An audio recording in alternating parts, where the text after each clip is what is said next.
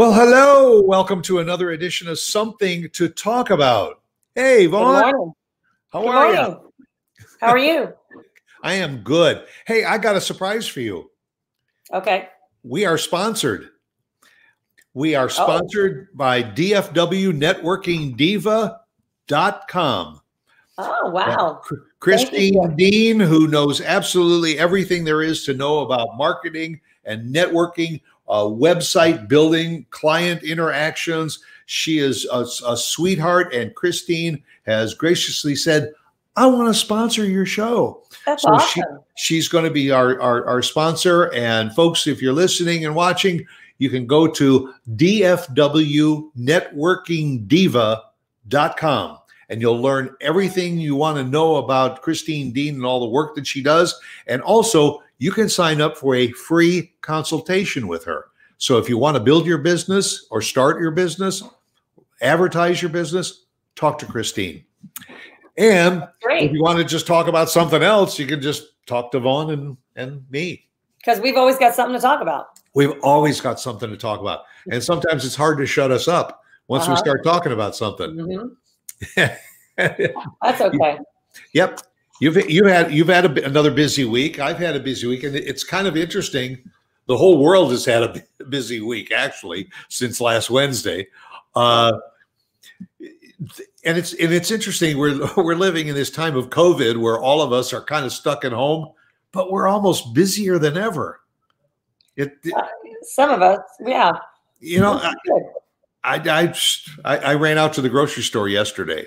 Fortunately, I went in the afternoon, and I was only one of about a half a dozen people that were in the store, so I felt good about that. Yeah. But anyway, so how you been doing? I've been great. I've been great, and I've been busy.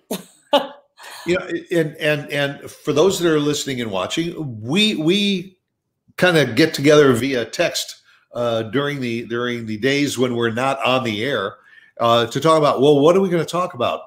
Almost everything that we talk about now is COVID related because it's made an impact. We've been talking about, the impact on businesses, the impact on corporations.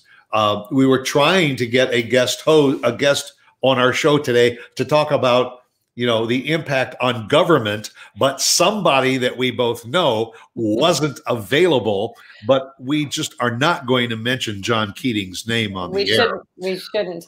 No. Although I was with him this morning, actually, because he filed to run for city council this morning. And so I was there to witness and support the filing of, him running for city council again. He is one committed citizen, I'll tell you that. Yep. Well, I hope you kicked his butt for not being on the show with us. I did. I did. He's going to be walking around rubbing his butt all day from that kick. The good thing is he owes me one. It's always good to have It's always good to have a politician who owes you, right? That's right. Yeah. Rather than the other way around. Right. Yeah. No, he's so busy. He's got so much going on always. So we're just going to get him on the show another time. And then obviously we started talking about a different topic and getting a different guest on the show.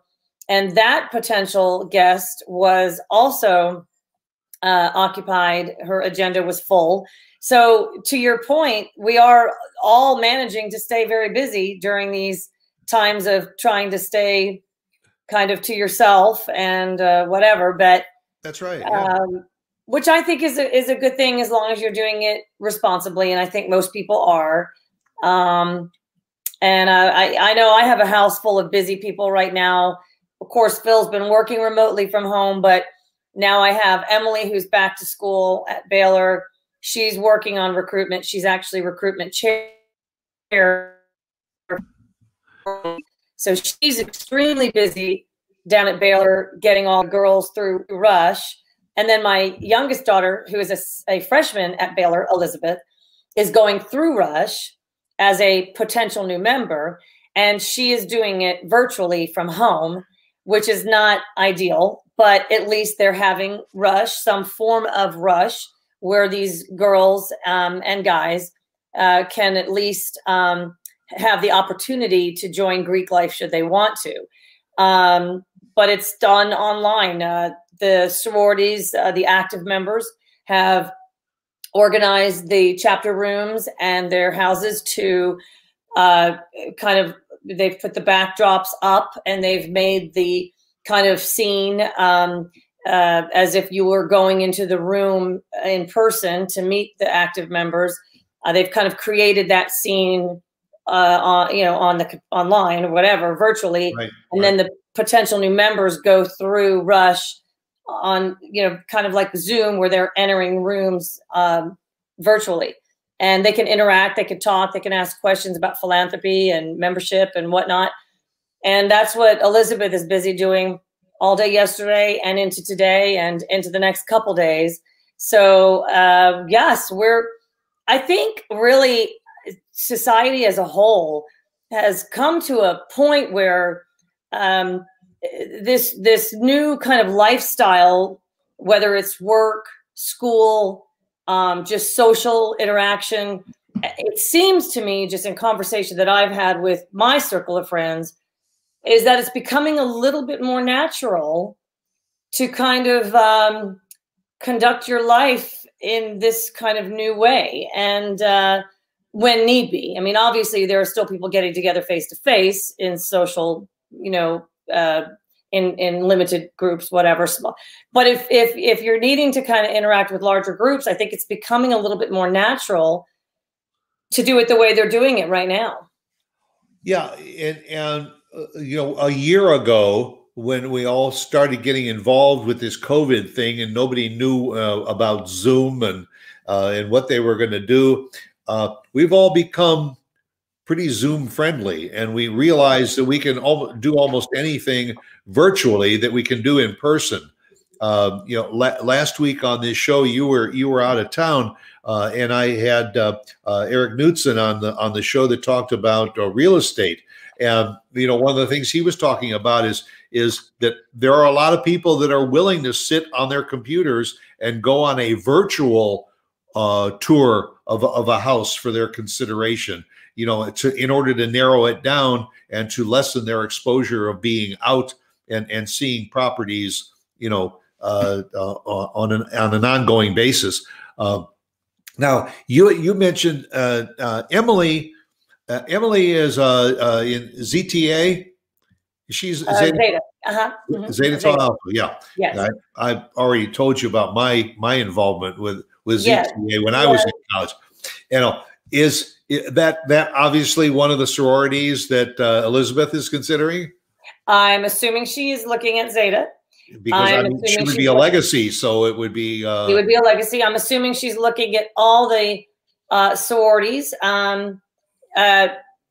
Really, she and Emily have kind of tried not to talk a lot about it, just so that Elizabeth can kind of have the experience, kind of be her own experience. And so she's going through, and I just think Rush is very difficult, no matter how you slice it, during a pandemic or not during a pandemic. Obviously, during this pandemic, it presents different challenges to the whole kind of Rush experience.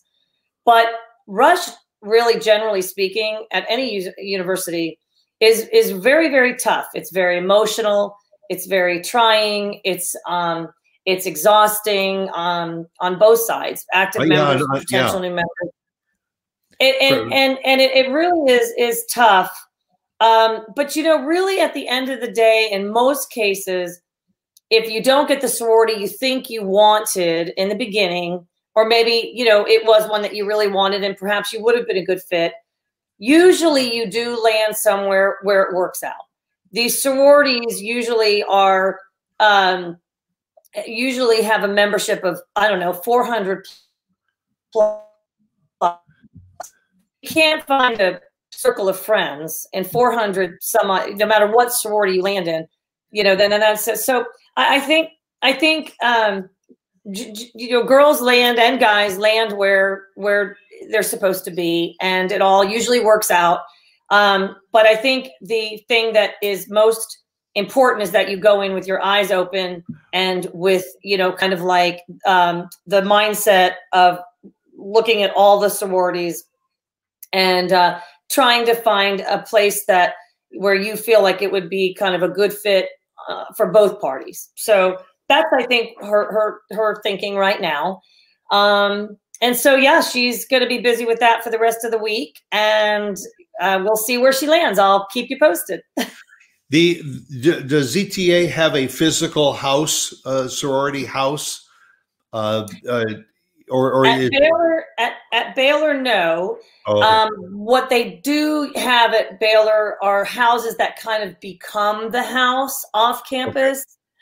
Okay. For example, Matthew's fraternity had a house that kind of became his fraternity house. They called it the Ranch, and that's where the president lived, and they hosted most of their parties and whatnot. Okay. So usually there is a house, but Baylor doesn't like, they're not over the like a lot of universities have like a sorority row or whatever. Exactly. They don't have that. They have a beautiful Panhellenic building at Baylor. The chapter rooms are amazing and huge, and they have lounge areas where you can congregate. Your sorority can sit and have group meetings and whatnot. You can study. They'll have snacks in there occasionally with coffee, beverages, and whatever. And so they have this amazing Panhellenic building where the sororities can, have their meetings and even hold social gatherings and whatnot. So that's where they're conducting Rush, is in their chapter room, which again is like half the size of a ballroom. It's huge. And okay. Normally the girls, the potential members, will come through that room. Obviously this year they just have the room decorated, and then they have a limited number of members in the room at any given time while they're kind of hosting their Rush social kind of gatherings during this week. So they're doing an amazing job, and I probably can speak on behalf of all the sororities across the country, really, who have already gone through Rush. Most colleges conduct Rush in the fall of every new year. Baylor has deferred Rush, so they do it in the spring. So that's why we're just doing Rush now. But I think that I applaud their efforts. I think they're doing an amazing job trying to get to meet and interact and get to know all these girls that are going through Rush the best way they can while it's not face-to-face. So again, it's kind of, what we're discussing right now, just specifically about Rush, kind of bleeds into what we're going to talk about on the rest of the show, which is really just the fact that society, we've been talking about this now. In March, it'll be a year, right? And at the beginning of all of it, we were really, all of us, shucking and jiving our way through. First we were quarantined for a month, so we really weren't doing anything. We were just completely shut down. But then once we started to get back into the world, we started to ease ourselves back into the world. What was that, around May or June-ish? We started to then have to figure out how to operate, whether it was work, school, hobbies, whatever it was, social. We were just really kind of like entering these uncharted waters, and we didn't really. Now we are 8, 9 months, 10 into it, and I can see and observe that it in some areas, educationally speaking, professionally speaking, wherever you are, people are becoming a little more fluent. That's not to say it's perfect, because it's not, but people are becoming a little more fluent in how they're structuring their either their schooling, which is what we're going to talk about today, or their business structure, or wherever you are in life. So it is interesting to me. And as you and I kind of talked about, I started to kind of think a little bit and think personally, just my own personal experiences, where I am now compared to where I was in May of last year. And I also have become a little bit more fluent in how I'm living my life. Well, I mean, a year ago. A year. Sorry. Oh my God. Sorry, that's not my cat. She just hopped up. It's my daughter's cat. Go ahead. Sorry, Stuart. Go ahead. Hey, everybody wants a piece of the action. She literally just flew up here. You know, Go ahead.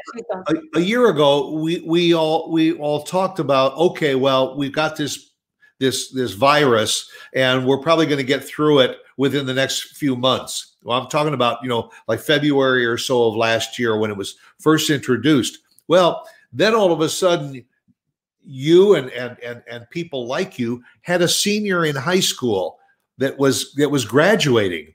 And you thought, okay, well, but by June, we'll have graduation and everything will be fine. Well, and then that didn't happen. So you had to improvise. You had to have virtual graduations. You had a socially distanced drive-by graduations. We all had to adjust our thinking. Well, here we are. We're coming up on an anniversary of the start of this COVID program. And we're trying to deal with it. We have, to a certain extent, I think, accepted the status quo that we are all going to have to do things a lot more virtually. But it still doesn't make it any easier to deal with, and especially at the family level. Yes. It's, for me, as I think about, and I agree with you, and one thing you just touched on is the status quo. And for me, when I was thinking about this, kind of, when you really sit down and try to put your mind around this pandemic and how it has affected our country, our world, it's almost too much to put your mind around the topic as a whole.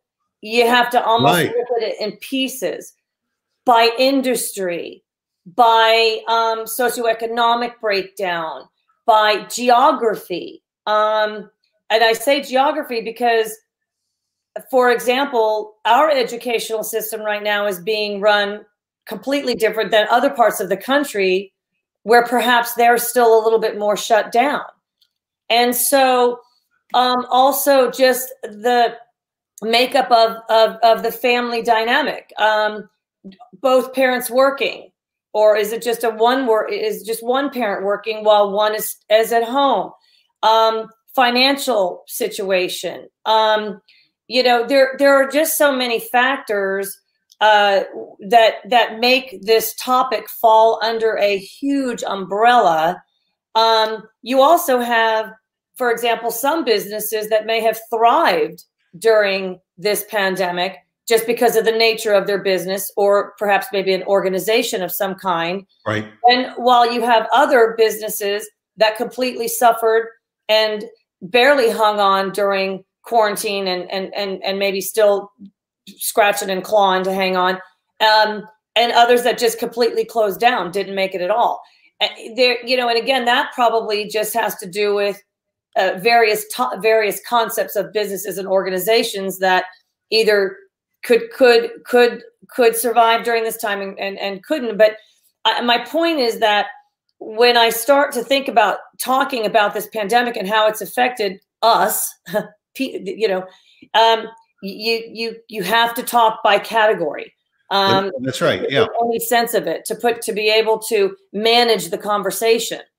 You and I had talked about just education, the educational system, not only how it's affecting teachers, staff, administrators, but also just how it's affecting students, of course, but also extending that into the families, which has become a very big topic, because while it might sound simple, it doesn't sound simple, but doable, realistic to educate online. Just educate online. Just they'll instead of coming face to face, just turn on your computer. How convenient could that be? And we'll just teach you online. The problem is there are so many challenges to that concept that is presenting challenges not only for the teachers and staff and administration and students, but also for the families. And so we can sink our teeth a little bit more into that today. It's certainly a topic that warrants discussion. Yeah, well, and a lot of the people that are watching and listening are saying, "Yeah, I know what you're talking about because I'm living through it." And if you are in a 2-parent household where maybe mom is a stay-at-home mom, maybe the impact was a little bit less because having the kids there and being in front of their computer screen to learn is not as challenging. Where you've got two parent people that are working in the workforce, one of them obviously is getting challenged because the other one has got to alter their lifestyle. And certainly where there's a one-parent household, the impact on that, because if they are working for an employer that has said, yes, you can work from home, remotely, then that's a plus. But what happens if it's not? I mean, if you've got, I keep thinking about these people that are in the medical profession that are on the front line of trying to get us through this COVID. They've got to be at the hospitals and the medical centers and all, which means they can't be home with their kids overseeing what they're doing at school. And if the kids are in school, they still got to get there and get home. And it's an enormous problem. And the thing too that you need to consider also, not only the makeup of the family where you've got maybe both parents working, leaving their children or child or however many students they have at home alone to kind of work through this new way of learning on their own. But you also have students that fall into different schools, and you have schools then that have different opportunities for the kids, different resources for the kids, students, different support, different venues and different avenues of support, and so you have schools across the country that vary in terms of how what kind of support they can offer their students. You have districts that fall into different parts of the community that might not have the necessary resources to make this as doable as others. You have communities that, again, might not be made up of community members that have, again, the resources and support, volunteers and active community members, and that can help. But your point too, financial situations. You have students that don't even have access to the resources that they need to conduct their online learning. And let's just say, because those are issues that are, by the way, those are issues that have been in place, or that have been, that have been issues even before the pandemic.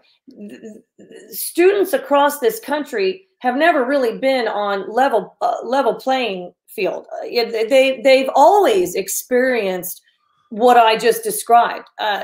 So right. Now during this pandemic, when we had to have a backup plan, and most schools and districts probably didn't, because who would have expected this?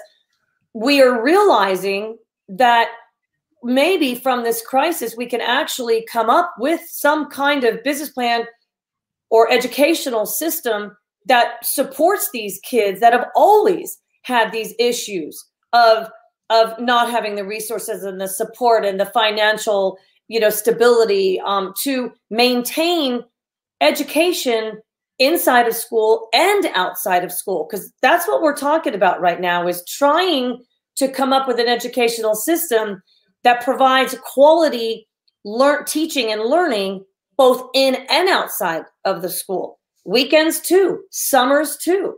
So it's giving us an opportunity, Stuart, really to open our eyes to issues that have always been here, but are now much more visible because the problem at hand, the major crisis at hand, opened our eyes to something that we really should have had all along, but desperately need right now.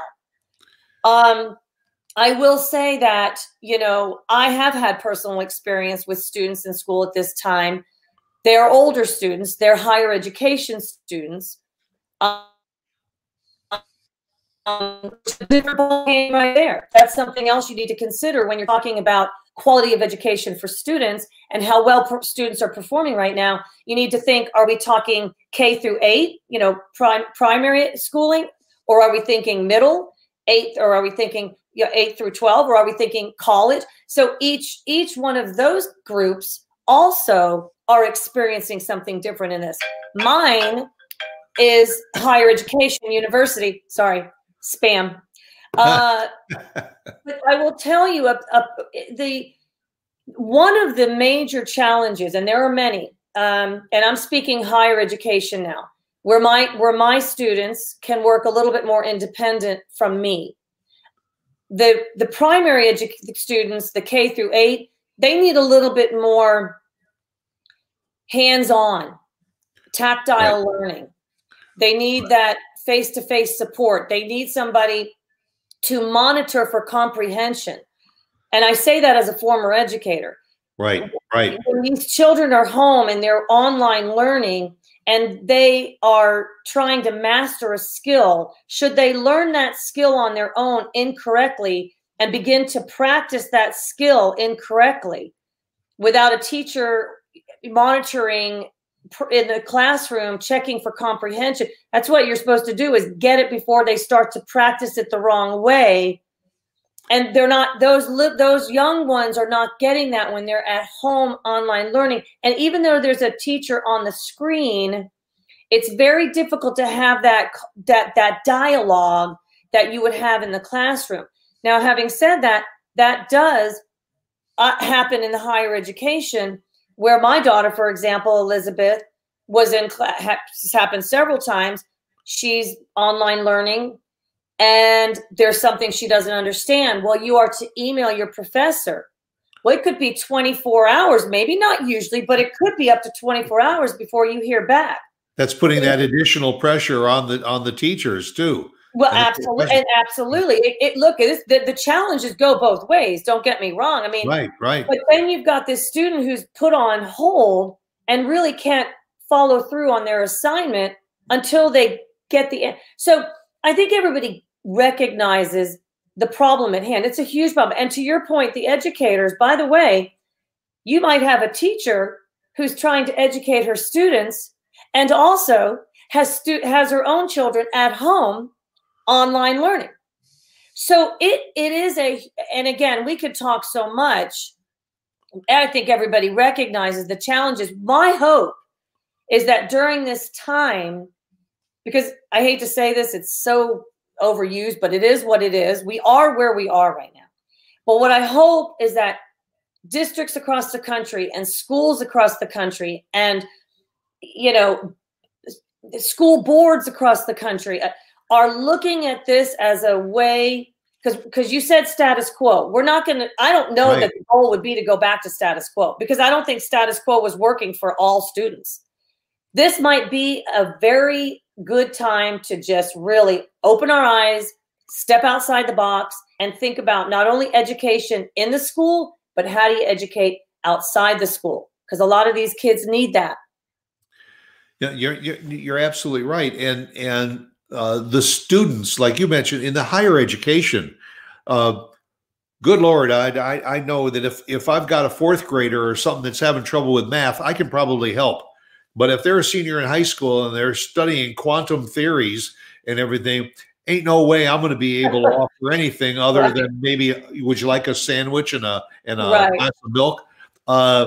So I think that now the onus is falling upon the students to kind of help each other, because while they're waiting for that answer to come back from the teacher, maybe they need to get together virtually to try and say, do you understand this assignment? Well, let's kind of work on it together. In order to move forward with the process. And Stuart, I think that a lot of this too, let's just face it, you've got to make a choice. I mean, schools and districts and the community and nonprofit tutorial organizations and all the different places where you can seek out help during these times, you have to make a choice. You have to put some onus on the individual student and their families to make a choice to be proactive and try to get the help they need. There are ways out there. I mean, well, let me give you an example. It was a few months ago, but DISD had put out, I know you and I have touched on this before, but DISD had put out a statement that I want to say don't anybody quote me, this was months ago, but I want to say over 2,000 students in DISD, Dallas Independent School District, over 2,000 were simply unaccounted for. what that means is they were not tapping into the online learning, nor were they going face to face. A lot of schools, at least here in Texas, were given the choice. Their students were given a choice. You could go face to face if you felt comfortable, which meant going back into the building this past fall. If you didn't feel comfortable, you have the option to online learn. So you had the choice. That was that hybrid program that. But in this case, the kids that were unaccounted for, which was into the thousands, they were not choosing to do either. Those kids just simply didn't bother to do anything at all, whether it was their choice, whether circumstances in their life kind of led them necessity at home. Yeah, don't know whether they didn't have the family support behind them. Whatever the reason, this past year in education has already shown a severe drop in test rankings from the previous year. And it's going to be very, very difficult it's going to take some time. I don't think it'll be difficult to compare kind of education, success in education, quality in education year over year from now into the next few years. But I suspect, just based on this conversation alone, that this lull in education, you're going to see some remnants of this moving forward in the next few years, especially these kids who are choosing to not even go to school at all. We've got to get them back in. We've got to get them back into the schools. Yeah, well, and then that's going to cause its own problem, because come the end of the year, those thousands that have not been participating, you can't move them ahead to the next grade, so they may have to be held back, which is now adding those hundreds and thousands of people to that grade in order moving forward to teach. It's presenting another dilemma for the administrations of the school districts and everything. Who goes forward, who is held back, and for what reasons? It's an ongoing problem, and it's a problem that I think is causing the stress and the anxiety levels in a lot of people, both students and parents and administrators, to increase. And now we've got another issue we've got to contend with. Right. Mm-hmm. And I will say this again, I don't mean to stress this point, but I just think that, people who are listening to us, depending on where you live, depending on how old your children are, depending on how vulnerable your student is. And when I say vulnerable, I mean, have they always had a financial kind of circumstance that has prevented them from getting a better quality education? Have they always had certain circumstances that have either provided them a quality education or not? This is very individualized too. You have to consider, even if you're looking at students within the same district, same community, same district, same school, you still even have individualized students who have different circumstances. So it is a very individualized kind of issue when you're trying to tackle this, because you can't just think of education as a whole, as I've said. But, I think that if I want people to know, though, that the schools, I'd like to believe, are out there in support of their students and their families.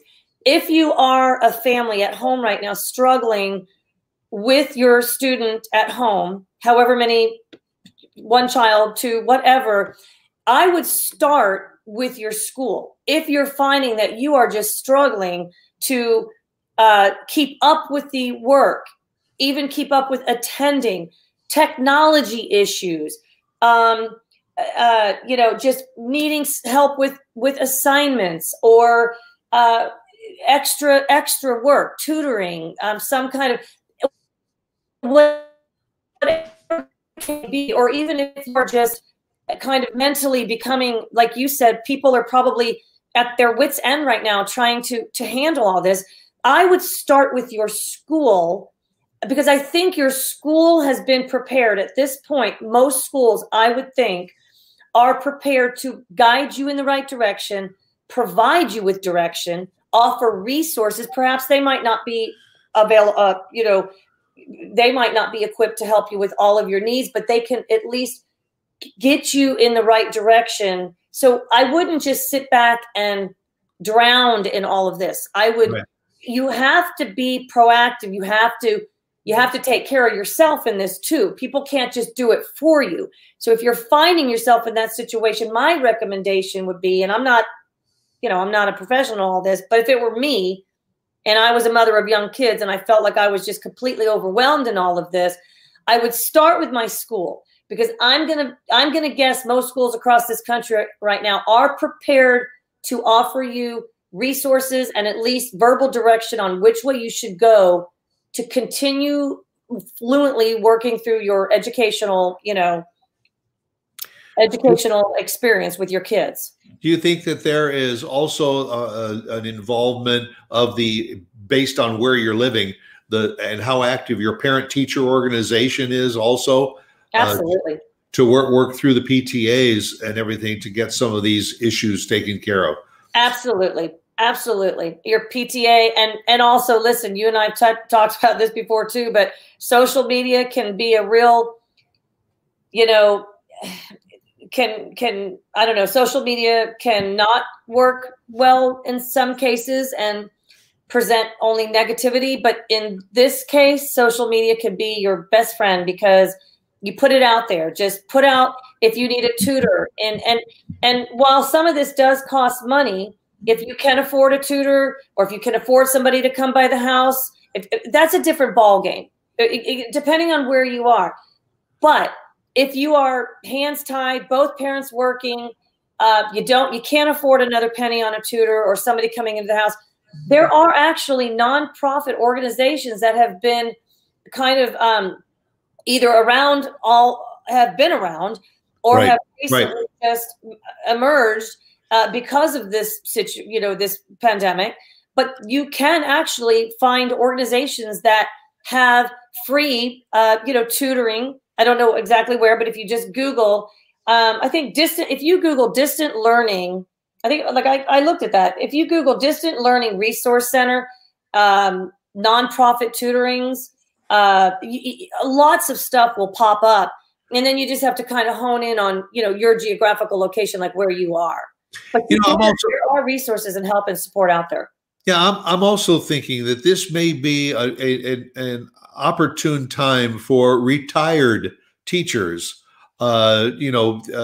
Perhaps maybe when schools are in session, they occasionally do substitute teaching. But for retired teachers to offer services at nominal fees to assist struggling students with some of their work, you can do it virtually and become like a virtual tutor, just because they know what this situation is all about.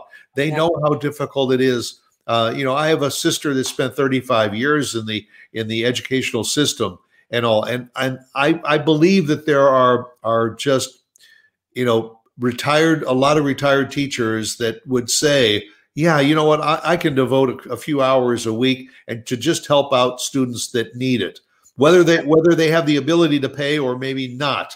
To just say we can't let any child go uneducated. No child left behind.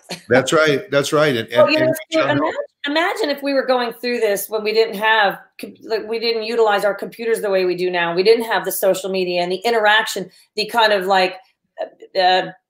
virtual interaction that we have right now. Imagine how difficult it would be to reach out to one another in this way. We do have that right now, so use it to your advantage. And again, it doesn't all have to cost you money to do it. Call your local library, but again, I would start with district, and to your point, school and PTA or PTO. I'm fairly certain across the country, most schools are not only right now trying to provide a quality education in a completely new format, but also I'm fairly certain that you'll find that they're also trying to define ways to support the families through all this, because everybody has a new role now. Teachers have a new role, administrators have a new role, staff has a new role, students have a new role, parents have a new role. Everybody's having to kind of pick up a little bit of the slack on both ends. And I think it's very manageable and doable, but everybody has to play a part in it. And it's not going to just happen for you. If you have a student at home who's just choosing not to go to school, you got to kind of deck up on that horse, and you've got to make a choice. If you want to make it happen, you got to play a role in it too as the student. Right. And as we said earlier, we all thought a year ago that this was probably going to be over by summertime. And so when the fall came around and the students went back into school, it would be all behind us. Now we've gone through the fall session. We're heading into the spring session. We've got places all over the world where the COVID strain is increasing. And also we have to get ourselves adjusted to the fact that this could go on for a considerable amount of time. And we have to get ourselves into a new norm, if you will, that hopefully sometime soon, we can now say, okay, we've all helped each other get through this. Now we're all going to go back into the classroom. Moms and dads can go back to work and doing what they're doing. And you know, I wouldn't bet more than a quarter on when that's going to happen, because I think we're in for it for the long haul. And once we do see a light at the end of the tunnel, there's still going to be a lot of parents that are going to be reluctant to sending their kids back to the school. The teachers are going to have to now learn to revert back to another form of interaction with their students. It's going to be problematic for a while, but you can't just sit back and say, oh, well, I'll just wait till it's over. You got to jump right in head first and deal with the situation and the problem and make it the best that it can be for the administrations, the teachers, the students, the families, and everybody. Yeah, I think actually, so when this all started, the schools had like a couple months left of school, of schooling, whatever. Right. And I think during that time, when Elizabeth was second half of her senior year, there was a lot of shucking and jiving around the whole kind of how to teach, how to learn thing. But I think that starting this school year, and certainly at this point, generally speaking, most teachers have become very comfortable. Like back last year, at the end of last school year, nobody was comfortable. I mean, it wasn't working. It just was like, it was just, the teachers were not happy. They didn't understand. But now, because it did go on a lot longer than we thought it would, and perhaps will continue to go on a lot longer than we would hope it will. But I think that generally speaking, there's at least a process in place, and it might not be working for everybody the same, but I do think that for the most part, all the players have become a little bit more fluent in the new kind of educational system for now. That's not to say it can't get better, because it certainly can. And also, I bet, even to your point, when the kids end up back in school, just back at school like they have always been back at school face to face, I bet a lot of new systems that they will put into place, across the board will remain in place, just because it will be, I think that they will find that it will be helping more students across the board who always needed maybe perhaps this new kind of way of teaching and learning. So maybe some good will come out of this. Yeah, I mean, I think what originally was a challenge has now become kind of an adjustment of how we approach everything day to day. And like we said, we had homeschooling, we had in-school schooling, we had hybrids. It was going back and forth. The schools were open, and then all of a sudden they closed the doors again. And we're in a point now where I think people are adjusting to it a little more so, and the students are learning how to learn virtually, and hopefully that will continue to be helpful to them till they get through this current school year. And then the summertime will be a period of a little bit of adjustment as we head towards fall of this year. And I agree with you on all of that. And I don't want to end this call or this show without also mentioning the fact that we've been really talking academics. Right. One thing that people need to also consider, be aware of, is the fact that with school closures, and or limited, kind of head count, whatever.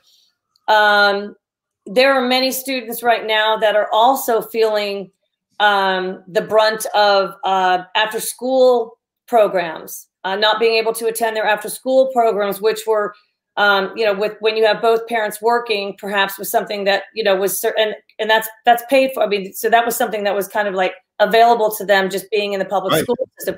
You also have these kids who weren't getting proper meals. I was a teacher. I was a substitute teacher. I can't tell you how many kids would come in early for the hot breakfast in the morning. With school closures and again, the hybrid kind of going and not going in online learning, there are kids who are not getting, the meals that they're used to getting. So I guess one thing I'd like to point out is there's more in terms of how these students are being affected by this. There's more than just academics. It's also that, like I said, kind of the after school and the before school and the extracurricular and the meals. So look into your community. And if you can, look to see if there's any way you could possibly volunteer and help in that regard. Because I know that we here in Frisco have Frisco Fast Packs. And while we might have some schools closed, albeit most of ours are open, but still, while we might have some kids not comfortable going to school, we are still trying to provide meals and care and after school care. And so look into your school district and see if there's any help that you can provide, any volunteer work that you can provide, because this, again, is affecting these students in more ways than just academic kind of issues. You're absolutely right. And I mean, we can't solve all of the issues on this program and everything, but I hope we've raised the awareness that it exists and work with your school systems and ask questions. There's people there that are willing to help and point you in the right direction if you just reach out. Well, it's been great being with you and covering this. I know it's a passion for you being an educator. And also thanks to everybody that tuned in. Again, we want to thank Christine Dean of DFWNetworkingDiva.com for sponsoring the show. Also want to send a shout out to our producer, Mark Warner, who also has a place for you to visit on your computer. Go to livelifepodcast.com and see what Mark is into now. And we thank him very much for producing the show. And y'all go out there and make it a good week. Stay safe, be well, and we'll catch you again right here next week, same time, for another Something to Talk About. Bye.